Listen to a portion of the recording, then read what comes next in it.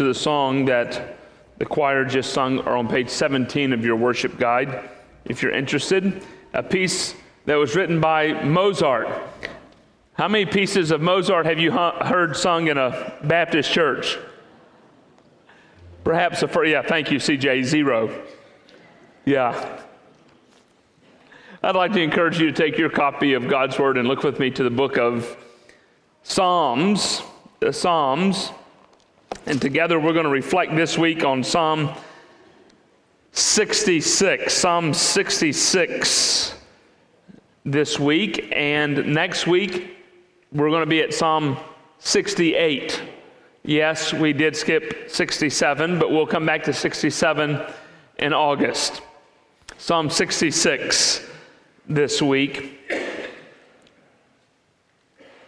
You'll notice right from the very beginning of Psalm 66, that Psalm 66 is a psalm of praise. It's a psalm of thanksgiving. It's a psalm of reflecting on God's work in history past and what God has done in the life and among the life of the nation of Israel. But it's not only a call for the nation of Israel herself to praise the Lord, it's a call for all peoples to praise the Lord. We don't know from the context of this psalm, the writer of this psalm, or the specific event to which the psalm is calling the nation of Israel to give praise. Yet, this psalm indeed calls the nation of Israel to come together with shouts of joy, with praise. There are several different words in the Hebrew that are used here that elicit this call to praise. You see it here in verse 1, for example, shout. Another, verse 2, sing. And verse 2, give. Verse 3, say to God. All of these words are words of praise, words that call the nation of Israel to give thanks, to worship God for what God has indeed accomplished on her behalf. And we learn from this text that believers should give thanks to God for His faithfulness to His people and His graciousness to us individually. We should give thanks corporately. Worship should be a corporate expression. This is what we do on a weekly basis as we come together on Sundays. We corporately worship. We corporately give thanks. We come together as a collection of a group of people whose hearts and lives have been radically transformed by the gospel, and we give praise. And this is what the psalmist is calling us to do here in Psalm 66, verses 1 through 12. This is a corporate call to worship. In fact, in verses 1 through 12, the psalmist tells us that believers' public praise for God's faithfulness is a call for all peoples to praise God. Part of what we're doing in the context of even this gathering is publicly praising God, and that public praise even serves for one who's not a believer as a means of communicating the goodness and the greatness of God. There's a reason why we give thanks and praise God, and we declare that through praise. And God uses that praise to bring people to Himself. In fact, this was the task that God had given to the nation of Israel. Ultimately, as He called this group of people to Himself, they bore the responsibility. They were tasked with the responsibility of making God's name known among the nations. And of course, we know the story of the nation of Israel. They fell miserably in that task, and God has now called to us, to Himself, a new people, His church, and we bear that same responsibility of making the name of God known among all nations. And so we start here in verse 1 with this call to publicly praise the Lord. And you see here in verses 1 through 4 that there is a call for all people to praise God's sovereign reign. Look how the psalmist declares it. Shout for joy to God, all the earth. Sing the glory of His name. Give to Him glorious praise. Say to God, how awesome are your deeds! So great is your power that your enemies come cringing to you. All the earth worships you and sings praises to your name. They sing praises to your name. You'll notice throughout these first 4 verses there are a number of repetitions. For example, verses 1 and 2. Those 3 lines: shout for joy, sing the glory of his name, give to him glorious praise. And then here at the end, all the earth worships you and sings praises to your name. They sing praises to your name. The author is using this repetition that occurs throughout the Psalms as a means of emphasis of one's right response to the Lord. It is right for you and I to come together as the people of God and to reflect corporately on what God has done for us. In fact, you don't see it necessarily in your English Bibles, but in the Hebrew you would see it. In fact, we might give it a southern translation. Y'all shout for joy. Y'all sing to the glory of his name. Y'all give to him glorious praise. Y'all say to God, how awesome are your deeds. This is a call for the corporate body to worship, to give thanks to God for what he has done. And what's the primary means by which the psalmist is calling us to worship in the context of this passage of Scripture? By singing. Friends, if there's one thing we see throughout the Psalms function in large measure as a hymn book for the nation of Israel. They were a people whose faith was enriched through singing. And whether you can sing or I can sing, whether the nation of Israel could sing or not sing, we bear a responsibility as believers to worship the Lord through song. And notice what the psalmist says as he reflects on what God has done. Verse 3, say to God, how awesome are your deeds. As I reflect on the awesome deeds of God, what is a natural response for the people of God to do as they reflect on those deeds? Sing, shout, worship, give him glorious praise. Praise that is due to him, praise that is owed to him. We come together and specifically focus our worship upon one. We're not here on any given Sunday for you or for me. We're here for one. We're not here to ultimately say thank you to our wonderful Sunday school teacher or to a deacon who served us well during this week or to someone who showed up and visited us in the hospital. We're ultimately here to offer our praise, our adorations, our shouts for joy to the Lord.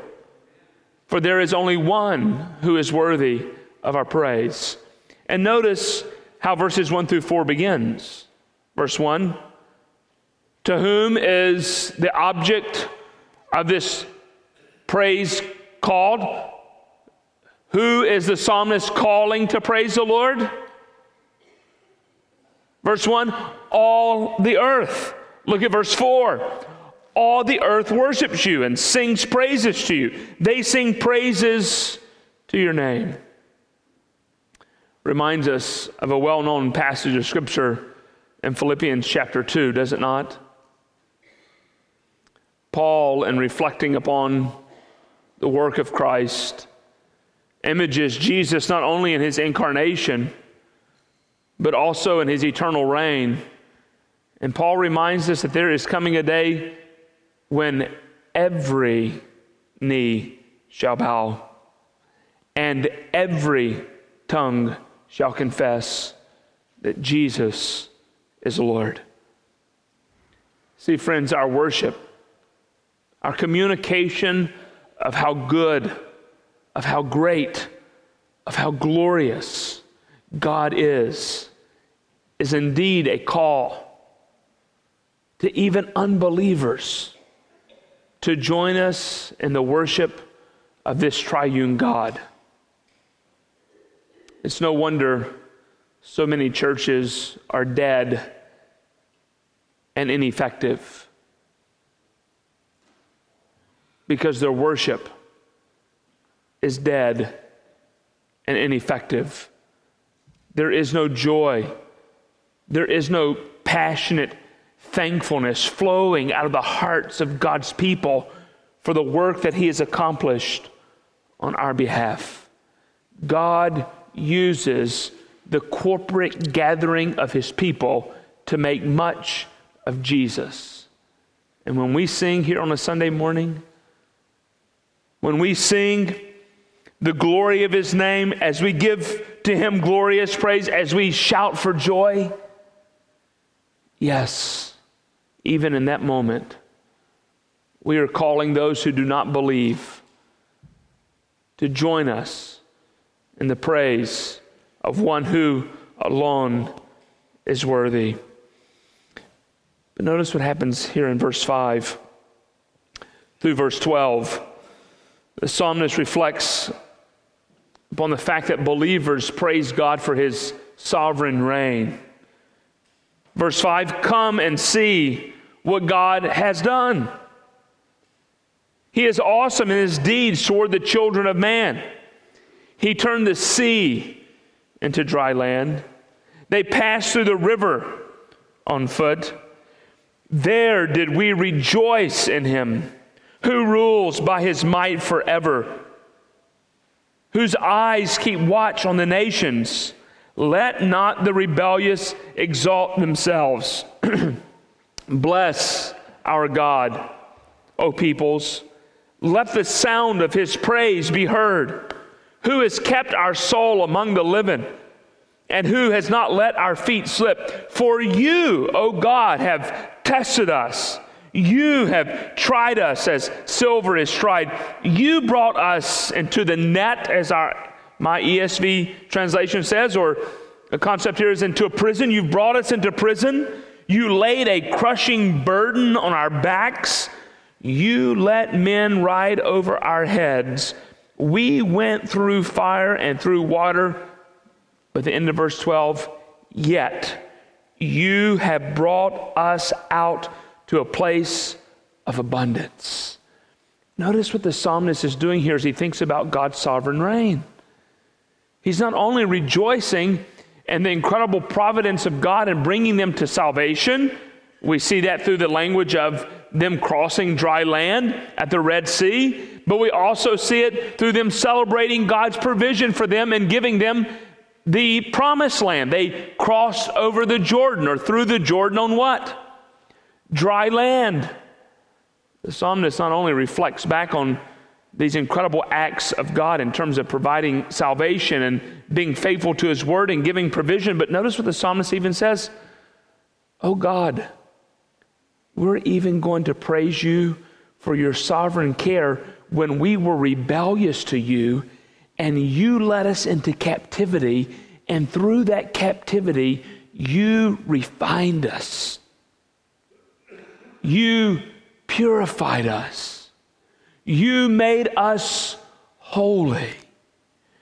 See, friends, it's easy for the majority of us to reflect back, if you will, on Psalm 66, verses 5 through 7 and say, yes, how great and how glorious is it that God provides salvation for His people. That's something all of us can rejoice in, right? We love to shout, to God be the glory, great things He has done. We love to reflect on Jesus' atoning work on the cross. We love to reflect and give thanks to God that He is faithful to His word, that He is going to provide for His people. And this is exactly what the psalmist is doing. He turned, verse 6, the sea into dry land, and they passed through the river on foot. There did they rejoice in him. We'll come back to Exodus chapter 15 in the fall, and we're going to start there with the Song of Moses. And as Moses reflects on what God has done for them and walking over dry land, how does Moses exclaim what God has done in Exodus chapter 15? The Lord will reign how long? Forever and ever. This is what the psalmist is doing here. He's reflecting on the sovereign reign of God. And this is a reign Moses reminds us of that will last forever and ever. God is worthy to be praised in providing salvation. He's worthy to be praised in that he has provided for us. He's given us provision. He's faithful to his word. But God is even to be praised, friends, for the adversity that we experience in life. Now notice for the psalmist here, he's very clear what this adversity is due. What is the cause of the adversity for the psalmist? The sinfulness of the nation of Israel. But let's be careful as we think about our own adversity. How do we know that the psalmist is giving praise to God for the nation of Israel being taken captive, and that captivity was due to their own sin? The text of Scripture tells us. And be careful when we cast judgment against various individuals or groups or nations that we automatically assume that what's at play here is a work of a sovereign God due to the sinfulness of individual people or a collection of people, whether a church or a nation.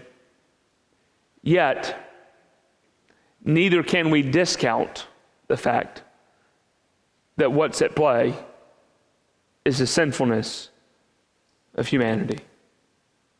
In fact, friends, theologically speaking, you and I must live our lives with an understanding that everything that ails the human heart and our bodies is directly connected to the sinfulness of humanity. We age, and in that aging process, we develop problems. Ultimately, why? Sin. And so we pray, come quickly, Lord Jesus.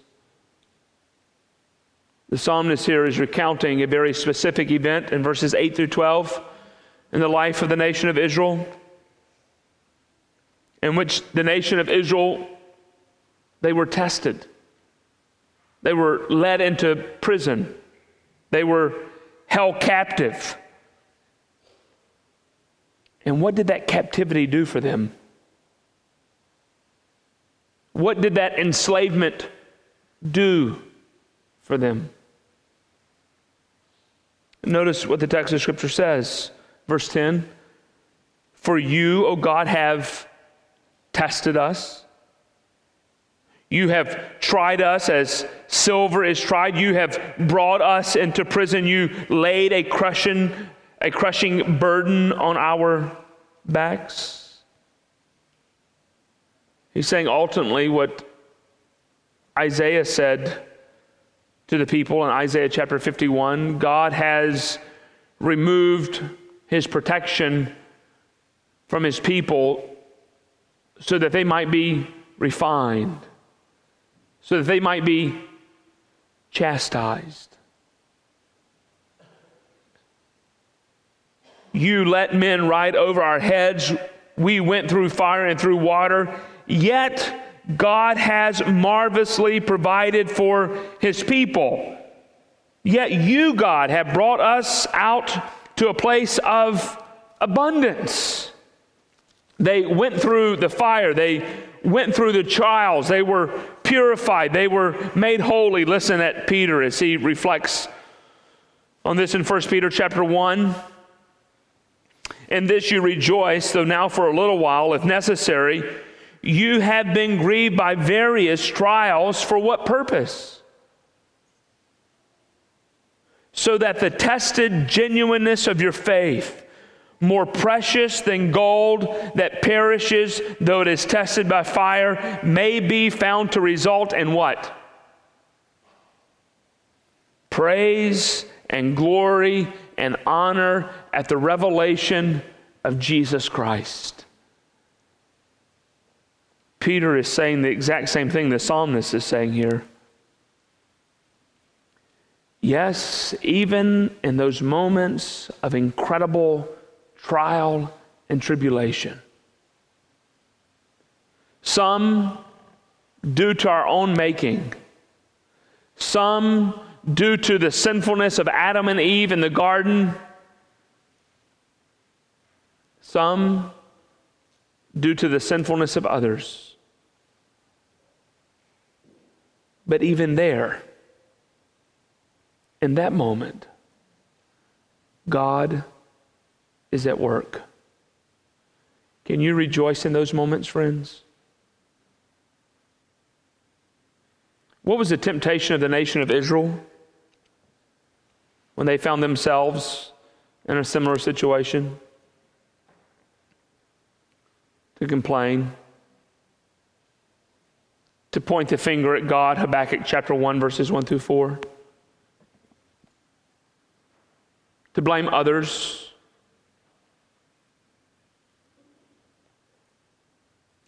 And we hear the passionate plea of the Apostle Paul in Philippians to do all things without what? Complaining or grumbling.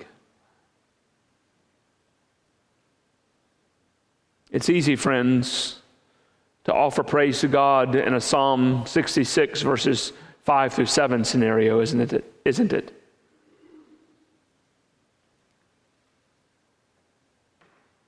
It's a completely different thing to shout for joy when you feel imprisoned.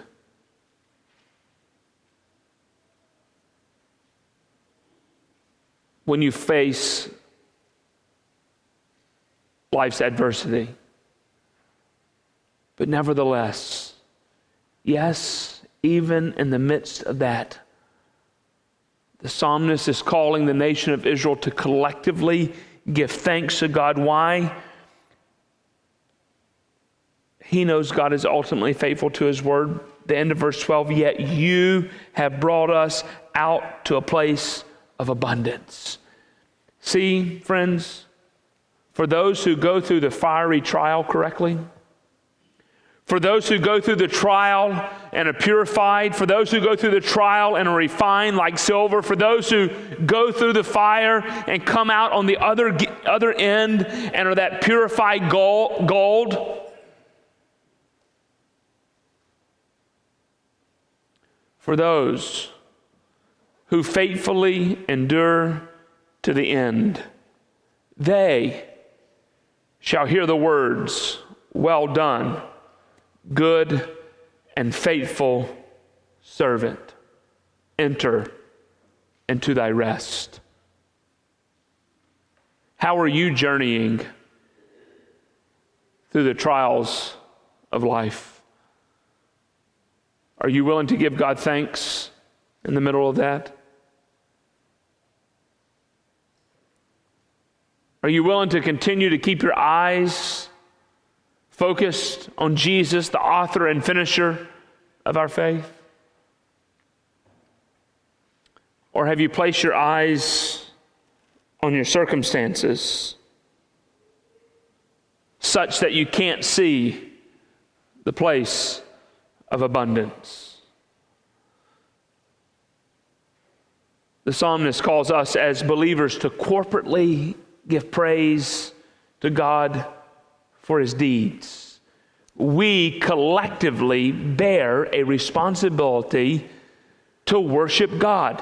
When we gather, regardless of the circumstances, we ought to shout, we ought to sing, we ought to say, we ought to use our mouths as an instrument of praise to a great and glorious God.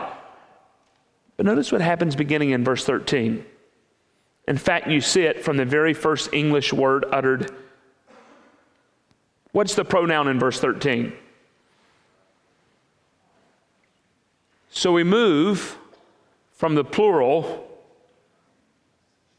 to the singular. Psalm 66 is a perfect combining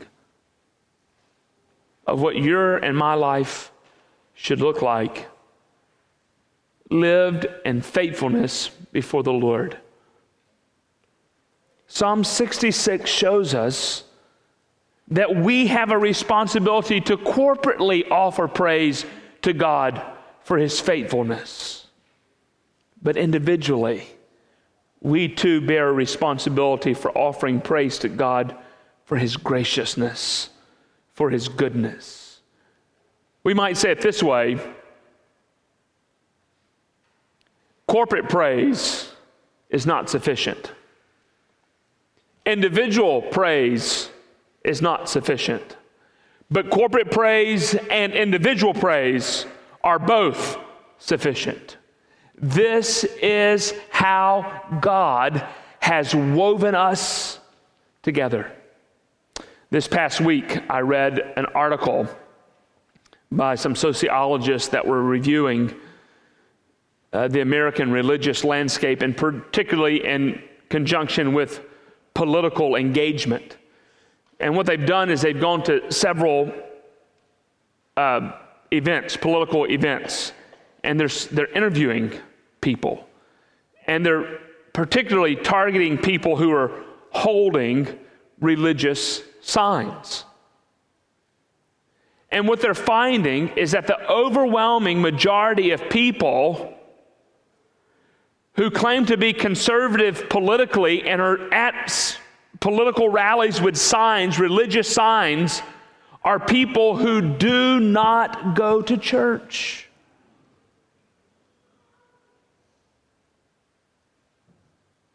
There's a disconnection in our culture. Part of it, friends, has to do with the making of the American mindset. We are, at the end of the day, hardcore individualist.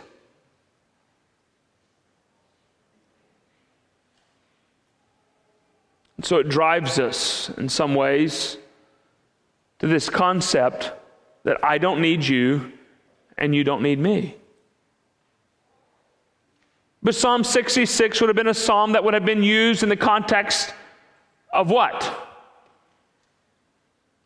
The corporate gathering of the people of God. So it would have served as a reminder to the nation of Israel that they bear both of these responsibilities. In fact, this is what we see going all the way back to Deuteronomy chapter 6, for example.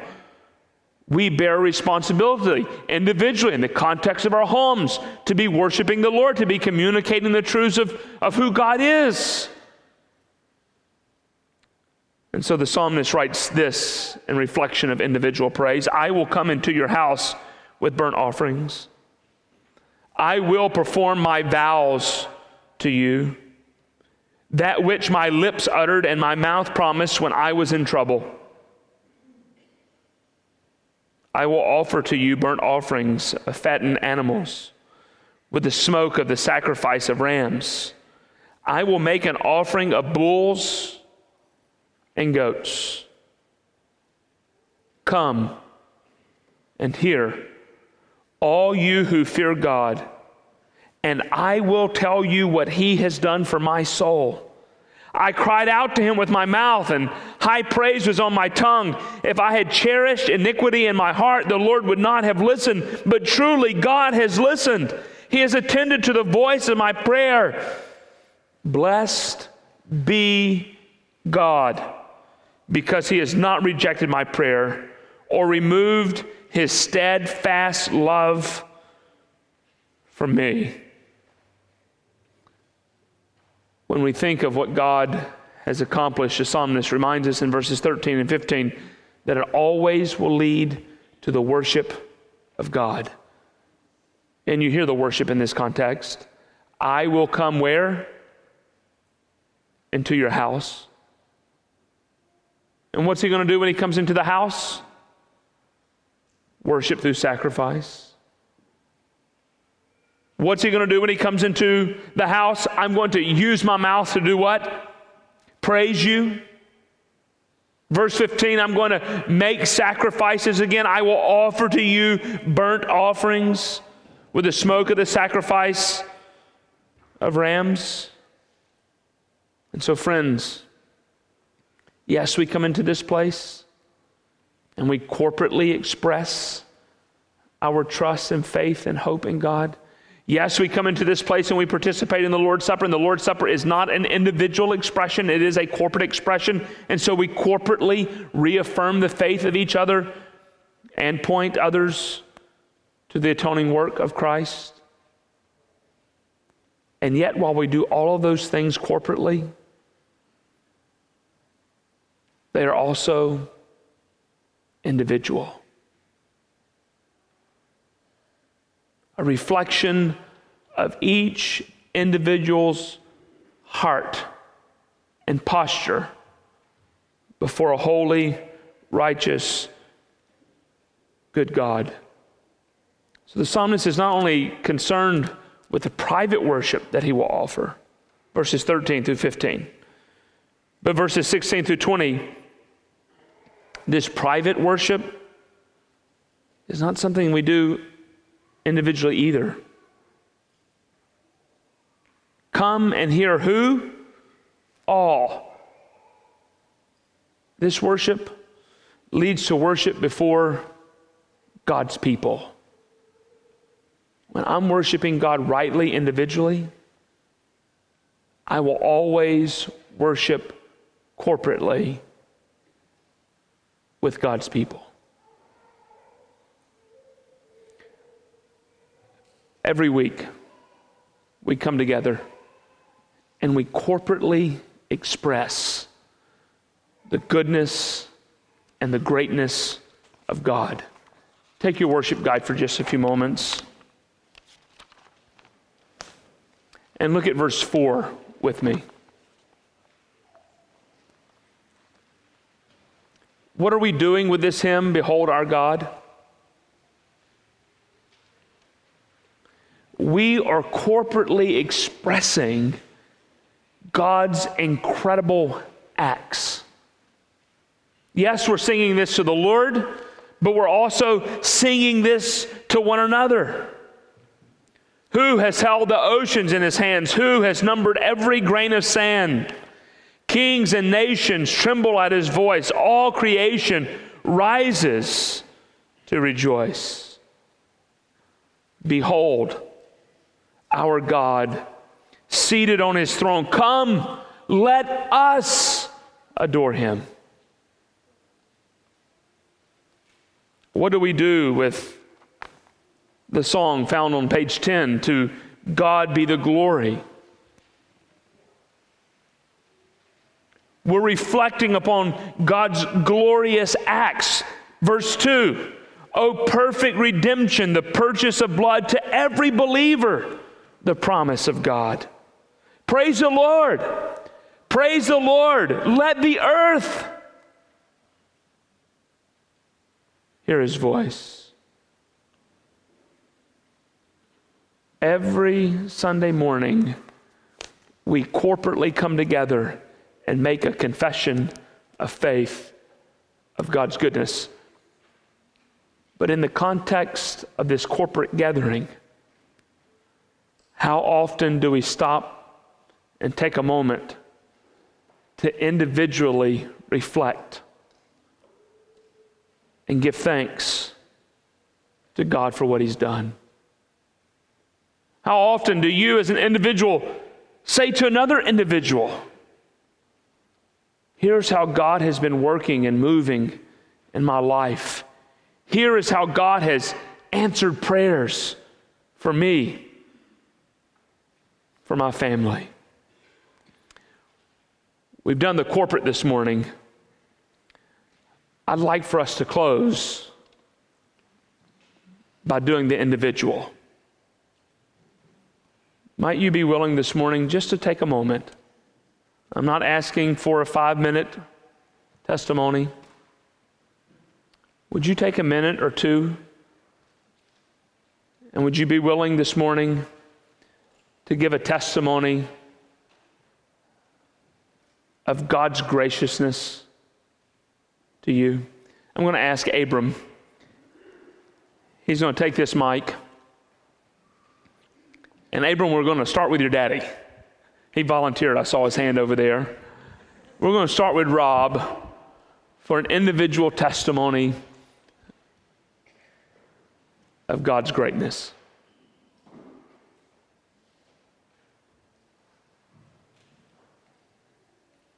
Well, as you read earlier, Tom and Peter, all of you could,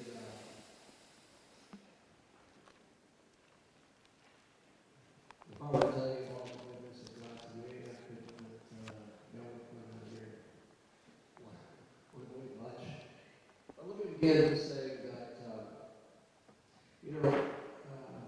11 years ago, I took some of my children to a neighbor's pool to swim, and dove into the pool and wrong end and broke my neck. And while I was under the water, took a moment to figure out if I could get up, but I was paralyzed. And after that set in for just a split second, I thought to myself, what would I do if I was about to meet God?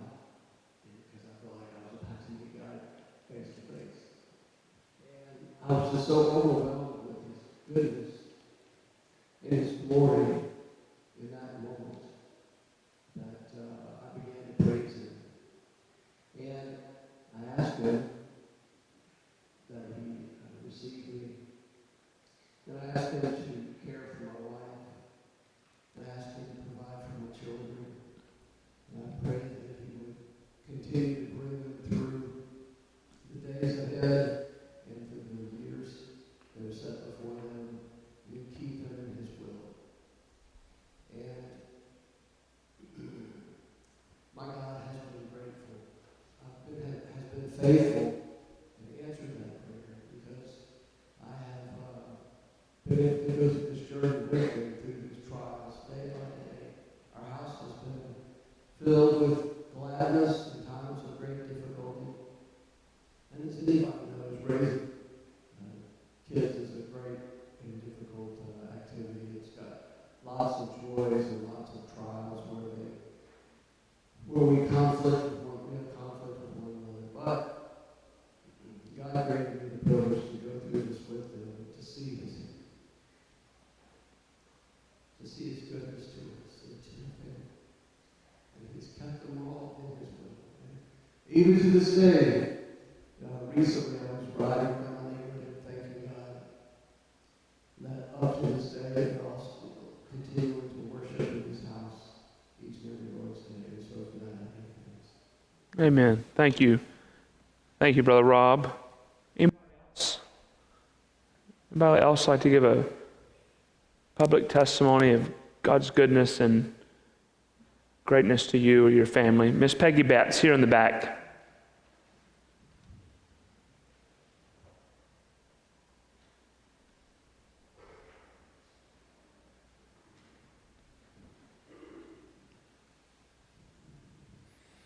I am 84 years old. The last couple of years I have had health problems. I have damaged nerves in my head that caused a lot of problems. But I've had all this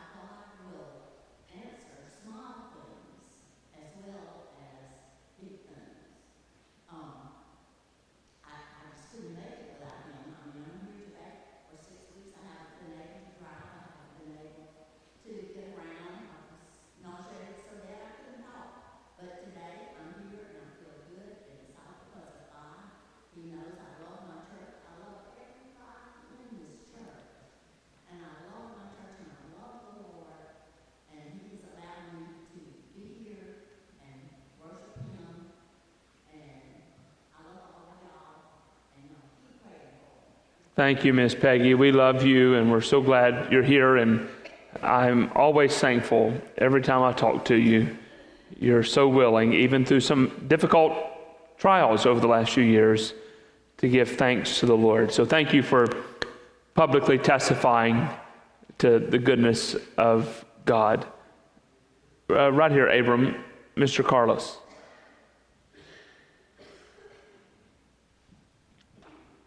Now, you guys know how this is going. We had somebody on this section, somebody here, somebody here. It's coming over here next, okay? There was an incident that took place back when I was 19 years old. I was in the Army. I was going through jump school paratrooper at Fort Benning. I was 19, I think it was. I'm 82 now. I would be dead and in hell today if God's great mercy had not looked after me. Now, hold on, Brother Carlos. I got to tell what happened. He was a paratrooper. He jumped out of one side of the plane. His partner jumped out of the other side of the plane, and their parachutes got caught underneath the plane. I went through his risers. We were entangled. And you see the parachute with the risers coming down, it looked like a tangled mess. He said his parachute would deflate, and his friends would inflate, and his would deflate, and then his would inflate all the way down. That's right. And you only got a short time from 1,250 feet, which is not much when you're jumping, because you fall 300 and some feet before you shoot the boys. And I would be dead in hell if God had not had mercy on me. And we came down on one shooter. And it's very rare for that to take place. Amen, I brother. thought of that many times. I came on the convention. I guess I was 35 years old. And my wife, we both were raised in church. We thought we were saved and all. And so she was saved before I was. And I would keep asking, how's it feel? How's it feel? You know, how's it feel? And she said, it's not fair. It's not. And I did come on the convention, and the Lord just revealed that to me one day when I was being sick on the sick bed. It's Christ plus nothing, minus nothing. It's Him. Amen, brother. Thank you for that. Someone else? Right over here, Miss. Oh, go ahead, Paul. I just want to say that I guess remind me a little bit last weekend with Frankie Sr.'s funeral and listening to Frankie Jr. and Amy's reflection of their father. I guess a little bit that I'm very thankful to God for the family that I was given and was raised in, and am blessed to still have my parents and Lisa's parents around here today. Of course, I was the model son growing up. To still have that blessing today, still be able to learn those lessons from those people who God has put in charge over me all these years. Amen. Right behind him, Mr. Rowland. I wasn't like Paul. God has refined me, and He's still refining me. Praise the Lord. Amen. Miss Katie McBride over here.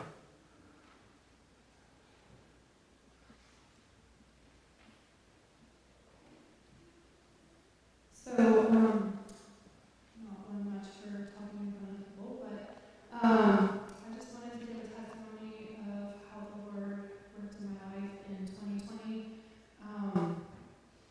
It was a very lonely year because we were not able to be together as a church a lot, and I just wanted to publicly testify of all that the Lord did in my life during that year. The first week of 2020, I was pregnant 13 weeks along with a precious little baby, and went into the doctor's office and they told me that the baby had no heartbeat. So we lost our precious little one. And in the moment that they told me that the baby had no heartbeat, just about a second before they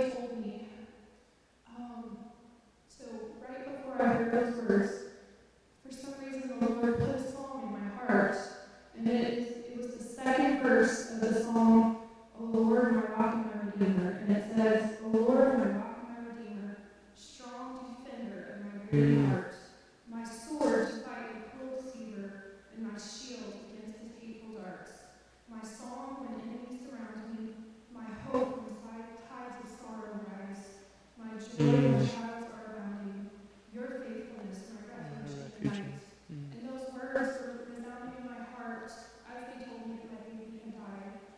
And throughout that whole year, which was such a trial, I became pregnant again, and we almost lost that baby multiple times. And struggling through COVID and everything else. I felt like those words over and over again, and I just felt that the Lord was just speaking to me of his overwhelming kindness. And I felt that like the whole year, that was the one phrase that kept running through my head. The Lord is kind. He's so kind. He's so kind. And I just wanted to say that and hope that would encourage someone, that you would just remember, even in our trials, he is so kind. He's there with us at every moment. Amen. And he is such a comfort and a joy. Thank you, Katie. Anyone else?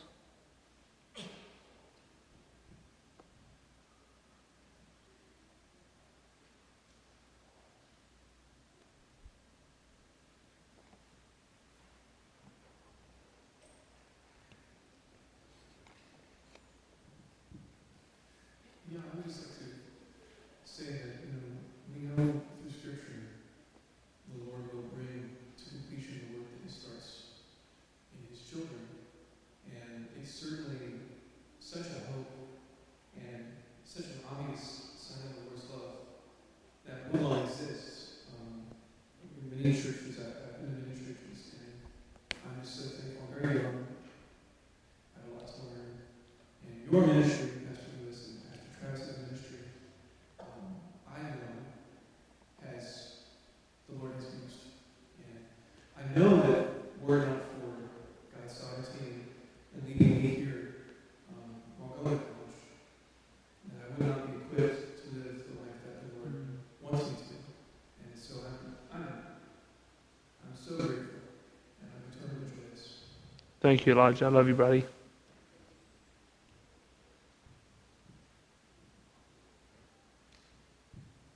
Let's pray.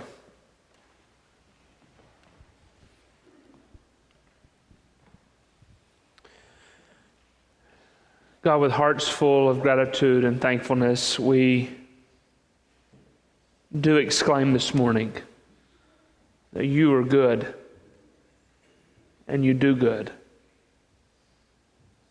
We declare that every good and perfect gift comes from the Father above. And we know that everything we have in life is from you. As we reflect on this text of Scripture, Lord, enrichen the praise of your people at Woodlawn. Do it among us corporately. May we desire the gathering of God's people. May you put it in our hearts to sing, to shout, to say. For in doing so, Lord, we make your name known.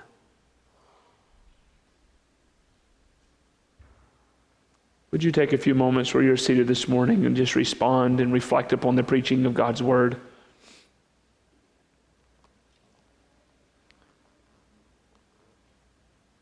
Are you faithful this morning in corporate worship?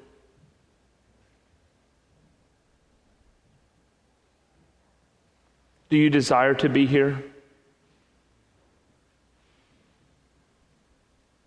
Is it a priority for you?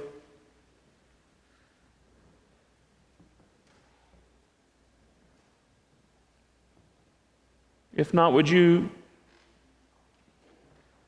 confess that before the Lord this morning and ask him to change your desires, to grant you a joy and a passion for gathering with the people of God?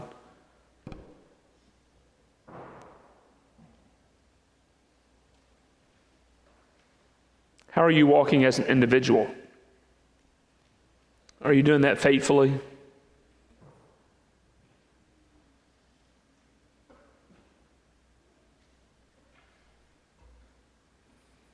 In just a moment, we're going to stand and corporately respond to the preaching of God's Word. As we stand, perhaps you have questions about what it means to trust in Christ. Myself and Pastor Travis will be down front. We'll be glad to share with you how you can trust in Christ. Perhaps you'd like one of us just to pray with you that God would deepen your desire for worship, for corporate worship, for individual worship. We would delight in shepherding your heart by praying for you. Or thirdly, maybe God has impressed upon your heart that this is a congregation in which you need to be connected to live out your life on mission with Christ. This would be an opportunity for you to express your interest in being part of this faith family. God, as we respond to you now, we ask that our responses might be pleasing to you. We pray in Jesus' name. Amen. Would you stand with us?